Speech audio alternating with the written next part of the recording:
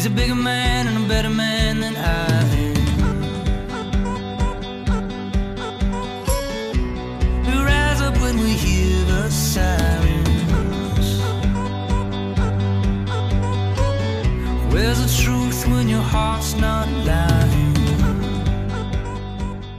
Welcome to Time Personified. Right now it is 7:40 in the morning in Cambodian time, because I am currently still in Cambodia, and in just over an hour the full moon in Libra will be exact, and there's a lot going on with this full moon. There's a lot going on with astrology in general and with the world, so there's a lot to share today. The full moon in Libra is really special to me because last year we experienced 2 full moons in Libra. This happens most years because there are 13 lunar cycles in one year. So every year we'll experience 2 new moons or 2 full moons in one sign. And last year we experienced 2 full moons in Libra. 2 full moons in Libra. And both of those have pretty fond memories for me. The first full moon in Libra last year in 2019 was when I actually shared my astrology practice, and I did a full moon ceremony with a close friend when I was traveling through New Zealand with her, and that was the first time I really shared what I do with astrology with another person. And then one lunar cycle later, we're at the next full moon in Libra. I was in Chiang Mai, Thailand, which is a place that I consider to be a home base for me, and I have lots of people there who I'm close to, who I love. And I led my very first moon circle. So the Libra moons have a very special place in my heart. Libra happens to rule over my 10th house of career and public image because I am a Capricorn rising. So I'm looking forward to seeing what this full moon has in store for me and the thing that I choose to do for a living, which is astrology. And yeah, we've got a lot of pretty intense energy. I mean, at any point in 2020, it's just an intense year astrologically. We just experienced our second of 5 outer planet conjunctions that will be happening this year. We had the Saturn-Pluto conjunction in January, then Jupiter and Pluto go conjunct 3 times this year, and then we have the Saturn-Jupiter conjunction on the winter solstice, December of this year. That will bring the year to a very exciting close. And so just a few days ago, we had our first Jupiter-Pluto conjunction, our first of 3, and I experienced it from my quarantine in Kampot, Cambodia, and I was seeing on social media that the quarantine was allowing thousands of people to just meditate on it the moment that it happened, because this quarantine has brought everyone's lives to a standstill. So everyone had their schedules clear enough that they were able to stop when this event took place and meditate. And so thousands of people were meditating together, myself included. And I really felt the energy there. I felt that destruction energy that Pluto brings to any aspect, especially to Jupiter. There's this Jupiter and Pluto is a deconstruction of our belief systems. It's our opportunity to purge the dogma, to identify how our beliefs and our isms are becoming dangerous and are becoming constricting, and we get that opportunity with Pluto to break away from that. And this destruction process, it's a it's going to be a process. We initiated that process with this first Jupiter-Pluto conjunction, which was exact on April 4th. You may have been feeling it days before and then days after, because these planets move very slowly. And the first phase of this process was with the Saturn-Pluto conjunction in January. This was a very practical destruction. This was actual physical things that we rely on and that we have around us are crumbling because they're no longer serving us. Now we're into the phase of, now we're at the point of the process where our belief systems have to start to go. We have to release these collective beliefs that are not going to serve us in the next chapter of human history. And December 21st, Saturn and Jupiter are going to meet, and I really see this conjunction as like the calling in of a new age. And I've been saying this the past few episodes I've recorded, but if you wake up early, you can see Saturn and Jupiter in the morning sky. And right now, in this moment, they're joined by Mars. He'll be up there for a while as well in the morning sky. Every day, you see them inching closer and closer to each other. And this whole year, 2020, is leading up to that moment when Saturn and Jupiter finally meet. And we're not going to actually see that. They're going to be very close to the sun, so they won't be visible when they actually meet each other. And that this moment is when we're going to finally be able to birth in the new reality after all of the deconstruction and destruction and the death that we're all collectively experiencing. Like literally we're experiencing death. I'm listening to NPR and I'm hearing that there's a mass grave in Central Park. So yeah, there's like literal death, and obviously my heart is with anybody who is feeling the pain of that. And also just metaphorical death, if that's the right word for it. Like everything that the reality that we took for granted just a few months ago is gone. And we are kind of back to square one in terms of how are we going to build a society and structures that allow the 7 billion people on this planet to function together. So that is what we're exploring here, and I'd really like to look through the eyes of the ruling planet of this full moon, which is Venus, because Venus rules over the sign of Libra. Venus is going to rule over this full moon and then the next new moon. So the next two lunations are centered around Venus because the full moon in Libra, new moon in Taurus. Libra and Taurus are the two signs that Venus rules. And Venus is she is beginning a very long transit through Gemini. She's going to be in Gemini until August. She entered Gemini April 2nd or 3rd, depending on where you were, and she's going to be there until August 7th or 8th, again, depending on where you are on the planet, which day it'll be for you.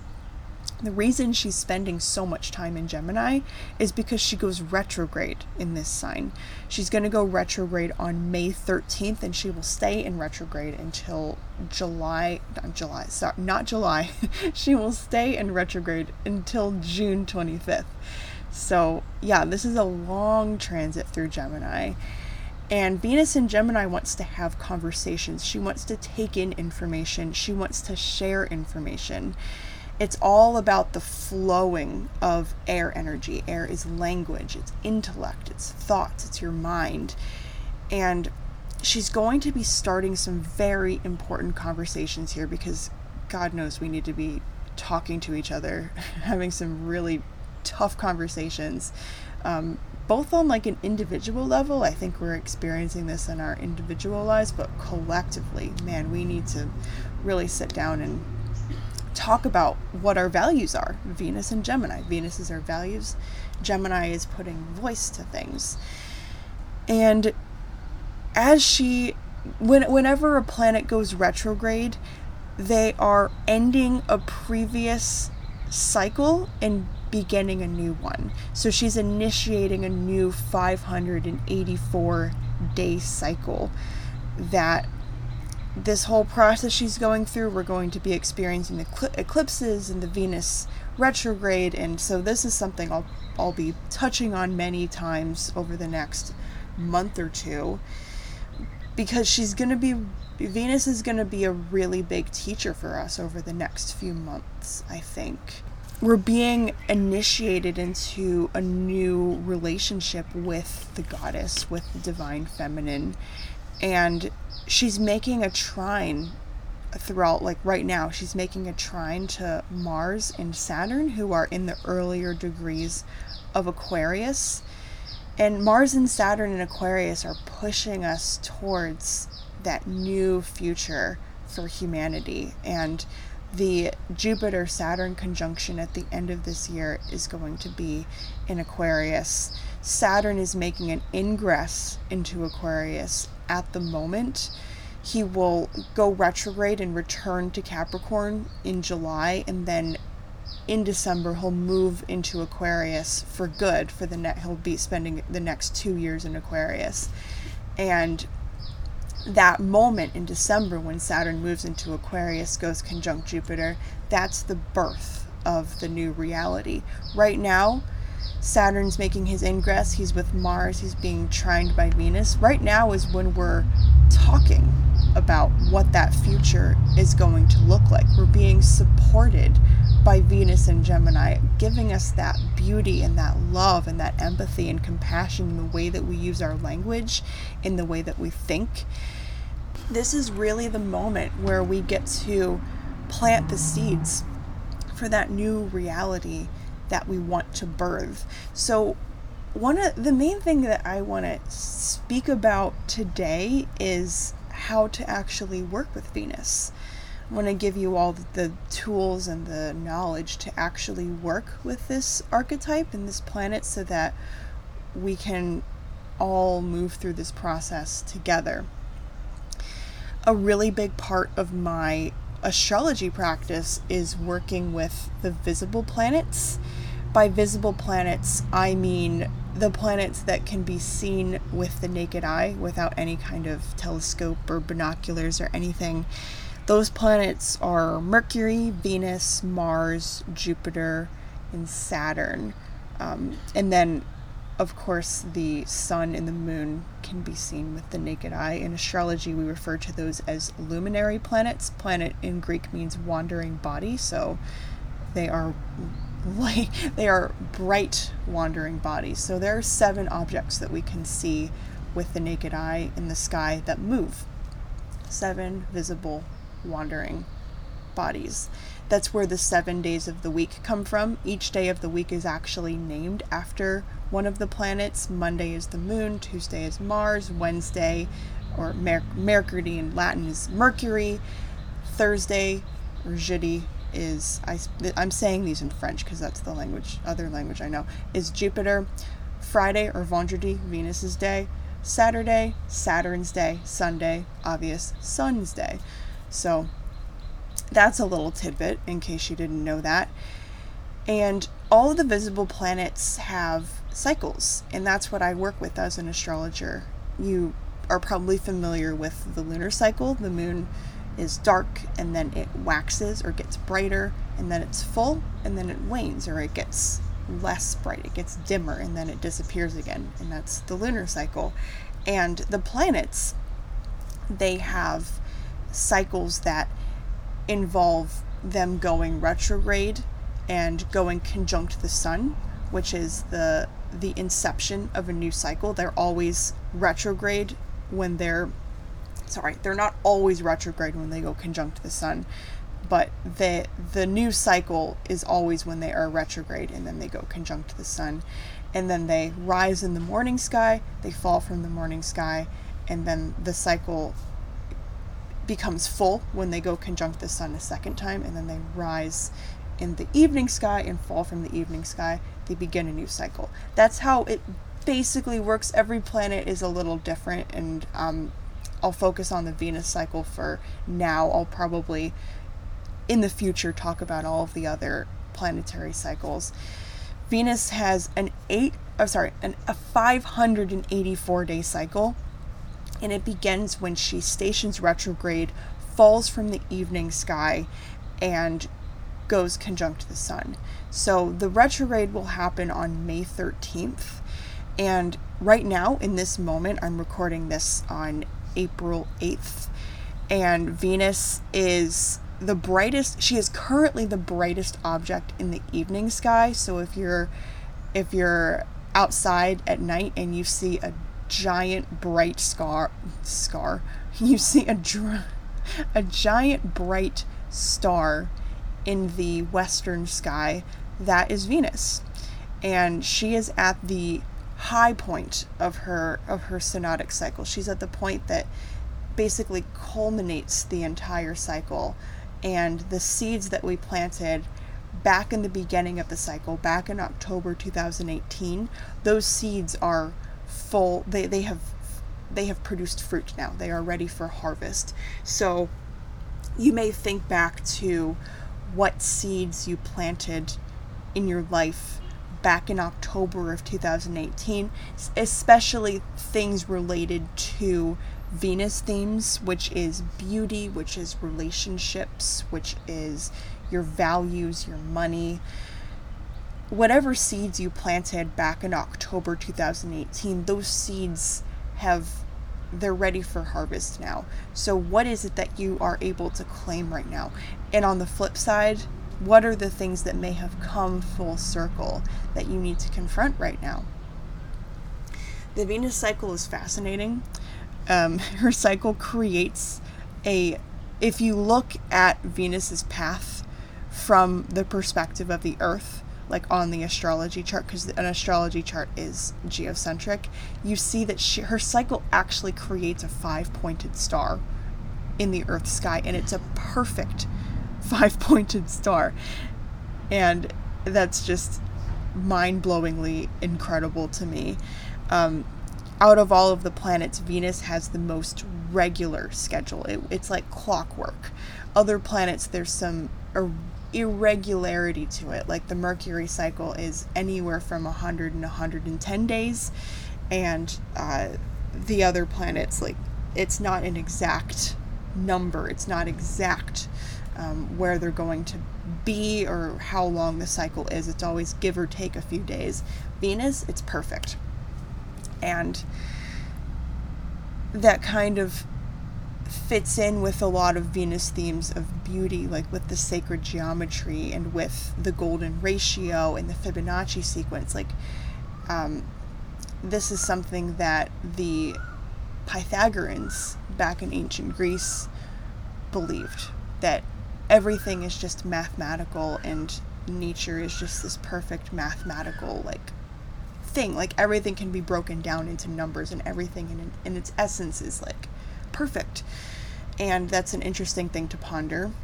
And this upcoming Venus retrograde is going to be setting us up, in my opinion, this is my interpretation, it's going to be setting us up for the Gemini eclipse, the Gemini Sagittarius eclipses that we will be experiencing this spring.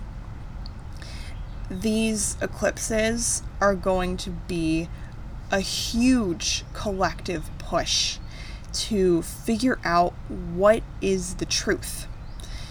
There's a lot of air energy in the sky right now. Like I was saying before, Saturn and Mars have recently moved into Aquarius. The full moon is in Libra, which is another air sign, and Venus, the ruler of this moon, is in Gemini.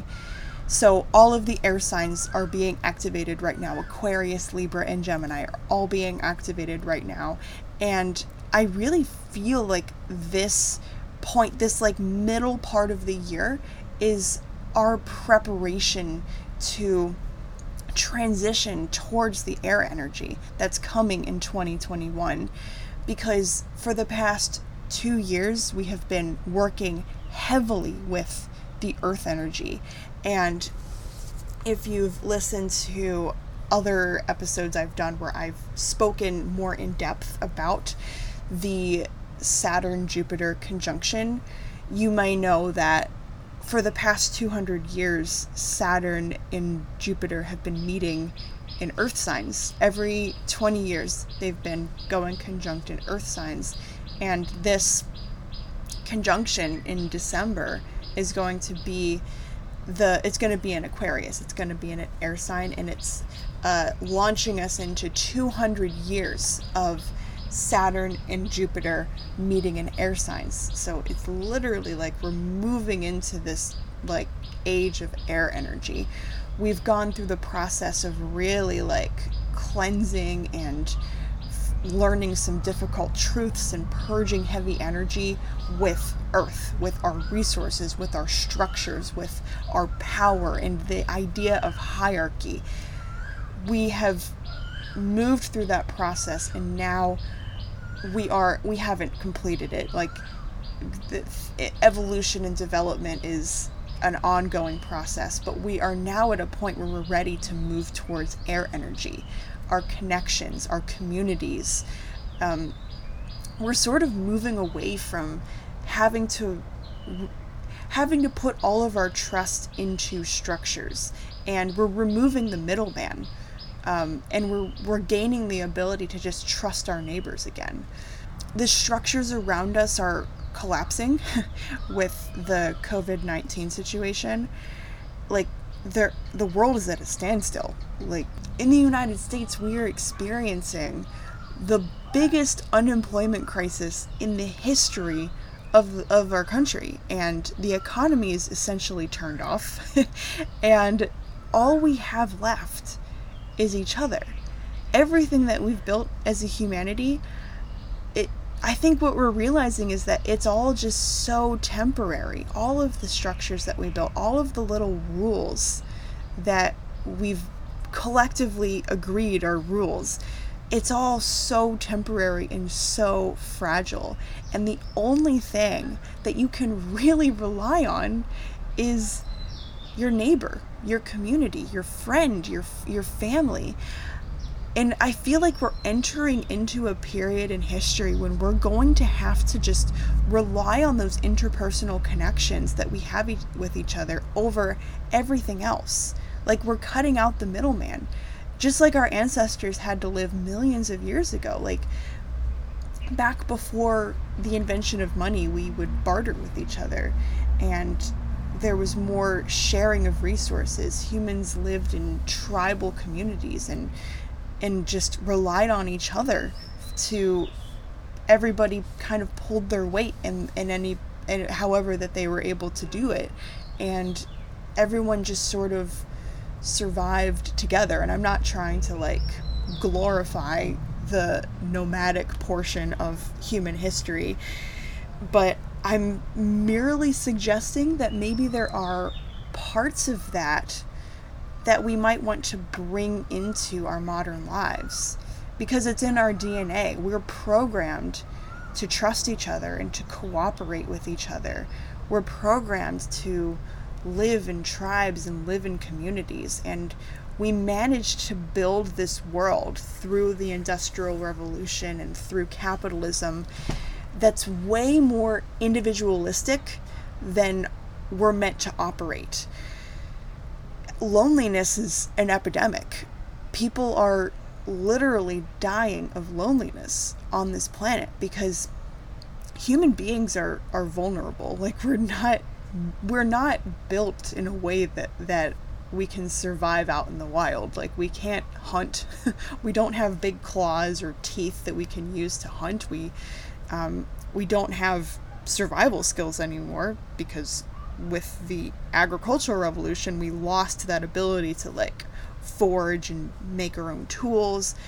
So we really rely on each other to survive, and evolution has made it so that through natural selection, the humans that have survived were the ones that were able to build really strong interpersonal connections with each other, who were really able to socialize and cooperate. This is how our species evolved to be. It's in our DNA to need to do that stuff. And we have been living in a world where it's going against our nature. It goes against nature. It goes against the way nature is supposed to operate. We've been destroying the planet, which we are one and the same with the planet. And it's been going against our very nature of needing to be living collectively. I don't think that hierarchy and greed and exploitation, I don't think that is a natural part of humans. People have been saying, even before the whole COVID-19 situation, I've been hearing suggestions that humans are a virus. Humans are this sickness that has like infiltrated the earth, and like there's something that's wrong with us. Like we shouldn't be here, and that's why the earth is being destroyed. And that is so incorrect. Like it is so incorrect. We are one and the same with this earth. We are not, there's nothing wrong with us. We've just lost our way. The virus is actually hierarchy, and it's capitalism, and it's industrialization. I don't think that there's, I think that maybe industrialization and commerce and that kind of stuff, it may have a place in this world, but it has just gotten so out of hand that if it does, I don't really even know how to see it. Like I don't even know how to see the high vibe of that stuff, because it's just gotten so dark. That's the virus. We're not the problem. Humans don't need to be like exterminated. So if you're someone that holds ideas like that, I would invite you to maybe, with this Jupiter-Pluto conjunction, maybe consider releasing that belief, because it's just so dark. It's sad. But we're clearing out all that bullshit that stands in the way of us really being in community with each other and really being able to trust our friends and family and neighbors. We don't need the government to use their authority to validate like a piece of paper that we then use to trust each other. We can just trust our social relations. And that might sound extremely idealistic, but I think this is a challenge that is coming through with Saturn and Aquarius, with the ingress that's happening now, and with the 2-year transit that we'll be experiencing in 2021 and 2022. We're really going to be pushed to strengthen our social ties in our communities and really build something with each other that we can trust. All of the mediators, like government, like money, like laws, like they've been able to accomplish productive things, but it's so important to remember how temporary and how fragile these structures are. The only thing that can really endure something like COVID-19, something like a world war, something like, I don't know, like a natural disaster or some huge cataclysmic experience, the only thing that can endure is actual human cooperation. The only thing that we will be left with is each other. So how do we move forward, and how do we rebuild keeping this in mind? And that's a really big theme I want to continue throughout this episode, is how do we rebuild without making the same mistakes that were made the first time? I've been living like the end's not dying. I only listen to the wind when it's crying. With the rhythm of the darkest nights, with the truth that's been left unspoken, with the shadows far beyond the lights, waking up the child. With the North Node moving into Gemini, with Venus transiting into Gemini, I think that adds another really important element to all of this. So on May 4th, the nodes are going to shift, and there will be more podcast content about that specific event once we get closer to it. The South Node will be in Sagittarius, and the North Node will be in Gemini. Venus is currently going through her Gemini journey. And so we're being invited to move towards Gemini energy. And now, let's talk about the Gemini Sagittarius polarity for a second here. Sagittarius is world travel. It's the interconnectedness of the world. It's going far away and connecting with people who are from far away, who are very different from you. Yeah, that's Sagittarius. Gemini is short distance travel. Gemini rules over the hands. So it's things that are just an arm's reach away from you. Like my water is just a short, like an arm's distance away from me. Gemini is the stuff that is around you in your immediate environment.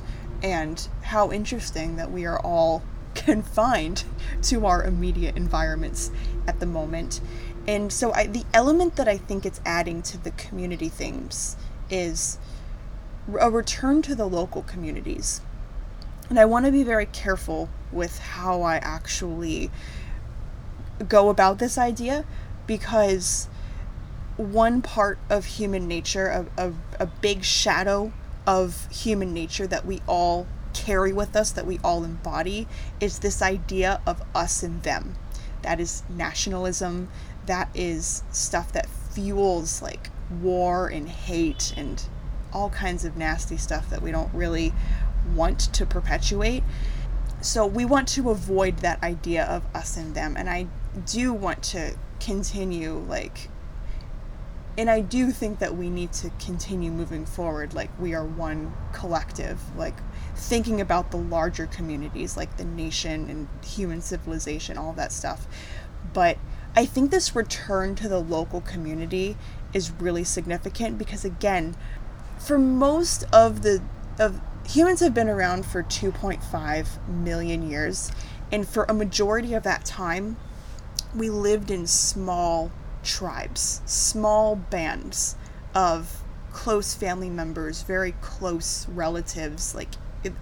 Humans really only were exposed to humans that they knew very intimately, which is why we carry this in our DNA now, which is why that we have this tendency towards fearing the other, fearing those who are different from us. That's actually a part of the human psyche, and it's important that we're aware of that, because it's something that could get very dark. But I feel this invitation to sort of return to the people who are immediately around us and return to what is our relationship with these people. How can we reconnect to the idea of tribes? How can we create inner circles for ourselves and allow that to be our sense of safety, instead of relying on a structure built by somebody who is in authority and built by people who don't really know you or care about you, like systems where you're just a number. How can we move away from putting all the power into systems like that and put the power back into the local communities, the people who know your name, the people who care about whether or not you live or die, who care about if you're healthy and happy? How can we start putting more weight in local communities, in situations like that, while also having this interconnected, globalized world? So I think we're going to see some of that purging of the connection to the all. Some of the negative, some of the heavy energy is going to be leaving, and we're going to be really leaning on our local communities. So yeah, and Venus is the love that we have with our friends and our family. Venus is the people in our lives that we choose. Venus's higher octave is Neptune. Neptune is the universal, unconditional love and compassion for everyone. Neptune is your ability to look someone in the eye and see that they are a human with a soul, and that they're living, and that they experience the same emotions as you, and deep down they are you, Neptune is that whole idea of the collective consciousness, and we're all connected. Venus is a very individual experience. Venus is the person that you love because they're your blood, or because you've been through so much with them, or because just you chose them on some level. That's Venus. And Venus was born out of rebellion. She was born out of chaos. Like, she was born out of, like, the fall of an era. So in the beginning, in Greek mythology, there was Gaia. Gaia emerged from the primordial darkness, and she just was. Gaia is Mother Earth, and she was lonely, so she gave birth to Uranus. Uranus is the sky, and her and Uranus got married, and together they had lots of children. So the children they have were the Titans. There were 12 Titans, and the youngest one was Kronos, or Saturn. And then they had 2 other sets of children. They had the Cyclopes, which it was three brothers, and they were very big and kind of ugly and really strong. And then they had the Hecaton-Chirus, which there were 3 Hecaton-Chirus, and each of them had 100 arms and like a bunch of heads. I think it was like I'm like 100 heads. They were like these very terrifying beings, right? So you've got the Titans, you've got the Cyclopes, and the Hecaton-Chirus. Uranus was disgusted by the Cyclopes and the Hecaton-Chirus. The Titans were, like, incredible. They were gods. They were beautiful. Like, so he loved the Titans, but he hated the Cyclopes and the Hecaton-Chirus. So he cast them into Tartarus. And Tartarus is kind of the Greek version of hell. It's like the void. It's like the abyss that you get lost in. And Gaia was horrified that Uranus did that he did that to his own children. So she goes to the Titans and she asks them to avenge their siblings, and Kronos, which Kronos is the Greek word for Saturn, he stepped forward and he said, I will do it. I will avenge my siblings, and I will take down Uranus, and I will step up as the ruler of the universe, and I will then free my siblings. So this is where the story gets a little odd, because as Greek mythology does, Kronos cut off Uranus's penis, and Uranus was horrified and emasculated, and he fled. But before he left, he left Kronos with a warning. He left a prophecy. He basically said, like, you've defeated me. You now have my place. You are the ruler of the universe. You are the god of all of the gods. You are the most powerful god in the universe. But you are going to succumb to the exact same fate as me. You are going to be taken down by your son. From the destruction of Uranus, there came beauty and creation. His blood spilled all over the earth, and Gaia was able to create the giants and the nymphs and all kinds of, like, etheric beings. And his penis fell into the ocean, and this is how Venus was born. So the destruction of the old era brought in all of this newness, and it brought in this new age of Titan rule. And if you can sort of get past the bizarre parts of this story, I think you can really recognize the moment that we're in right now. I can see us living out this myth, because that's what the myths are. The myths are our attempt to put words and symbolism and meaning into the very deepest parts of the human experience, whether you call that the subconscious or the collective conscious or whatever it is that you call it. That's what mythology is. It is a reflection of our human nature. It's a reflection of the things that we experience both individually and collectively as human beings. And when I revisited this story of the fall of Uranus, which, by the way, I'm not finished telling it, I'm just at a pause because we've arrived at the birth of Venus. When I think about this story, I really recognize the moment that we're in right now. I recognize it because I'm seeing the violent and bizarre natured death of an old reality. And from the ashes of that old reality, we're able to create through COVID-19. There have been a lot of people who've been able to kind of make the best out of this moment and create some amazing, beautiful things and really come together. Like you're seeing some higher points of humanity through this whole crisis. And obviously you're seeing a lot of shadow, but we're seeing this opportunity for new creation and rebirth. We're able to connect with femininity and love and empathy in a completely new way. That's our opportunity here. We're experiencing the death of Uranus, and we're also experiencing the birth of Venus right now.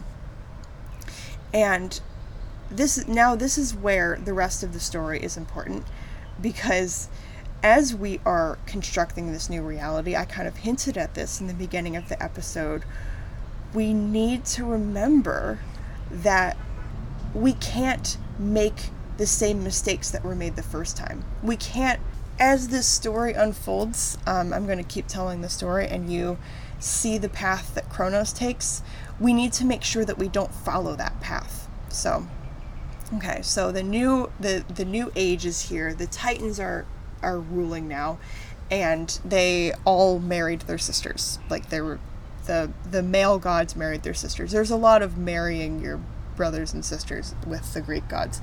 Kronos married his sister Rhea.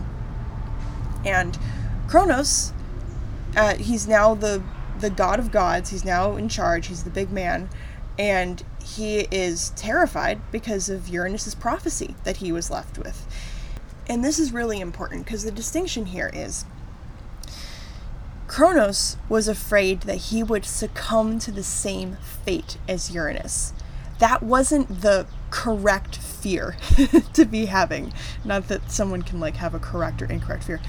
But if he would have been more worried about actually becoming his father, then maybe he would have avoided that fate. But no, he wasn't afraid of becoming his father. He wasn't afraid of becoming the tyrant. He was afraid of succumbing to the same fate as the tyrant. So I hope that distinction makes sense. There's someone who's afraid of succumbing to the same fate, and then there's someone who actually fears becoming what they don't want to be. So he became the tyrant. He refused to release the Cyclopes and the Hecaton Cuirass from Tartarus, and he was so scared of the prophecy that his own son would be the death of him that he ate all of his children as soon as they were born. So Rhea, him and Rhea, basically, the children they have will soon be known as the Olympians. It was Demeter, it was Hestia, Hades, Hera, and Poseidon. Those are Rhea and Kronos' children. And as soon as they're born, Kronos would eat them. He'd swallow them whole. Now, they were gods, so they couldn't die. So they were just trapped in their father's stomach. And Rhea got sick of this. She was like, stop eating my children. So when she got pregnant with the next child, she went to Gaia and she told Gaia, I don't want Kronos to eat this child. Can we do something? And Gaia was like, yeah. So Rhea, when she gave birth to this child is Zeus. She gave birth to Zeus, and she hid him in a cave in Crete. And she brought Kronos a stone, and Kronos swallowed the stone, believing that he had just eaten Zeus. But he didn't. He just ate a stone. Zeus is the Greek name for Jupiter. So that this is the birth of Jupiter. And, okay, so let's just pause for a second and go back to the astrology. Saturn is Kronos. Zeus is Jupiter. The end of this year, we're having a Jupiter-Saturn conjunction on the solstice of this year. And before that, Jupiter and Saturn are both working deeply with Pluto.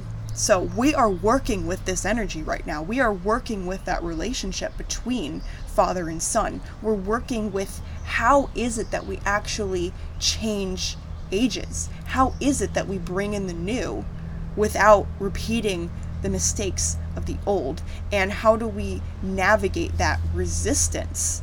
Because when the changing of generations happens, there's resistance from the older generation. They don't want to pass it down.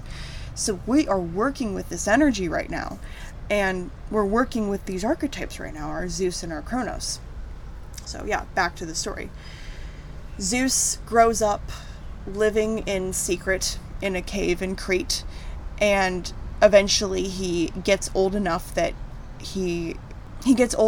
it's time for him to fulfill his destiny, which Rhea and the other gods told him his destiny was to overthrow his father and free everyone from Kronos' tyranny. So Zeus grows up, it's time, he's of age, he goes to Medes, which Medes is a Titan goddess, and she's very cunning, and they end up getting married, and she creates a potion for him that would cause Kronos to vomit up all of Zeus's siblings, so that Zeus could have his siblings at his side. And Zeus manages to sneak the potion to Kronos, and he sneaks it into his wine one night, and Kronos vomits up Demeter, Hestia, Hades, Hera, and Poseidon. The Olympians emerge, and they flee to the top of Mount Olympus, and they basically stage a rebellion, and it's a very dramatic story. Some of the Titans leave, and they go and join the Olympians. They join the Olympian side of the battle. There's a huge battle. Zeus frees the Hecatonchirus and the Cyclopes, and they join the battle, and it ends with all of the Titans, except for the ones that aligned with the Olympians. Themis, the goddess of justice, and her son Prometheus, they align with the Olympians, as well as Medes, which is Zeus's wife at the time, his first wife. His second wife will be Hera. But it ends with the Titans being cast off into Tartarus for all of eternity. Atlas is forced to hold up the cosmos for all of eternity, and Zeus ends up killing Kronos. So in the end, the Uranus's prophecy is fulfilled. And then, this is probably the most important part of the story, Zeus broke the cycle. When all was said and done, and when the Titans were defeated, Zeus did not just take over as the ruler of everything. He didn't take over as the god of gods. He rolled a dice to decide who would be the ruler of the universe between himself and his two brothers, Poseidon and Hades. He basically was like, okay, one of us is going to be the god of the seas, one of us will be the god of the underworld, and then one of us will be the god of the sky, and the god of the sky will be the god of gods. And he rolled a dice, and it turns out that he got to become the ruler of the skies. He through randomness became the god of gods. Then Poseidon became the god of the seas, and Hades became the god of the underworld. And then the other gods were given their own dominions based on what their strengths were. Zeus was able to break the cycle of Uranus and Kronos. He was able to break the cycle of sons killing fathers, and of the next generation of the generations being taken down with violence, because he didn't become a tyrant.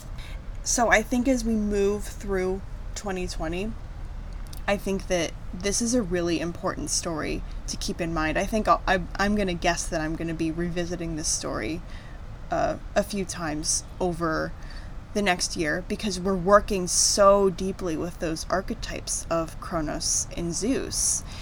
And I know that the intention with me telling this story was to tell you about the birth of Venus, but I feel like it's kind of one and the same. Like, Venus is being reborn, and we're experiencing that transition between who is going to be in charge. So 2020 is when we call in a new age, and through that process, we have that ability to rebirth our capacity to love each other, and to rebirth our values, and find different ways to engage with resources, because Venus is very connected to like money and resources. And we're also facing that danger that we could free ourselves from one oppressor just to fall under the control of a new oppressor. So right now is when we make sure that our Jupiter is strong enough to handle this. Jupiter is going to go conjunct with Pluto 2 more times this year. So we just experienced the first Jupiter-Pluto conjunction. He will go retrograde and meet Pluto again in the summertime, and then he'll station direct. He'll meet Pluto again in the fall.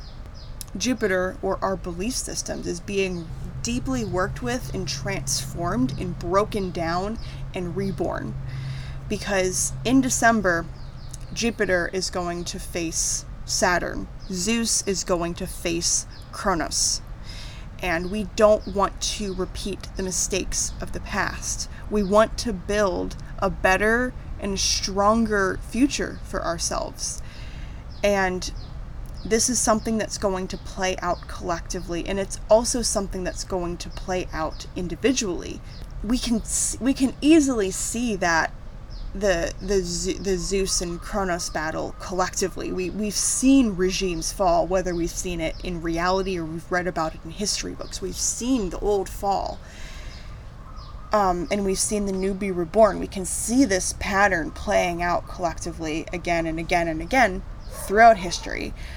And it also plays out within ourselves. So take some time during this full moon in Libra and really evaluate how you hold on to your belief systems, how you've clung, ways that you may have been clinging to your old way of life. When the COVID-19 crisis began, what were the things that you clung to the most? For me to self-examine, I think that something that I'm really clinging to, and something that I held on to very tightly and that I'm still clinging to, is my ability to travel. I work remotely and I travel full time. So as the crisis was getting worse and worse, I was insisting on continuing with my plan to travel through Southeast Asia for the next 6 months until I just eventually got stuck. And still I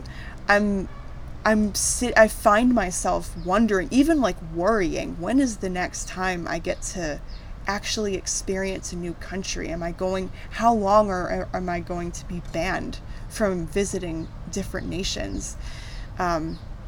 Worrying that if I return to the United States, I might not get the opportunity to leave again anytime soon. And so I'm clinging to my freedom to move between countries, and I'm sort of like, yeah, that's the experience that I'm having. What are the things that you are clinging to as our reality begins to shift? And how can you support yourself? Because, like, you know, there's awareness, but there's not judgment here. What are some of the things you can do to support yourself in letting go, with showing yourself compassion? Because it's human nature to cling to things, but yeah, that's how the Zeus Kronos myth can play out within ourselves. We can have that. We have these archetypes within us, and they're playing out individually and collectively. So that's something to ponder on this full moon in Libra. I hope that this Libra energy can bring some peace and beauty and balance into your life. I hope that you can connect with Venus, connect with your love and your compassion, your creativity and your passion too. Venus is very about the things that we really enjoy. So I hope that you can tap into some of that as we continue to move through this quarantine experience. I know that in my home country, the United States, also in many countries around the world, the next 2 weeks are not looking very bright. So I'm continually sending strength and prayers and healing energy. Thank you so much for being on this journey with me, and until next time.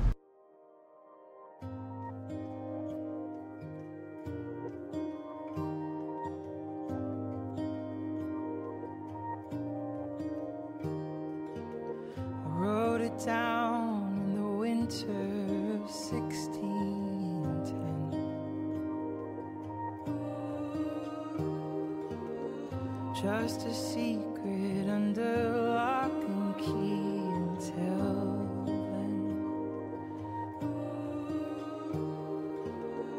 while collecting the stars. I connected the dots.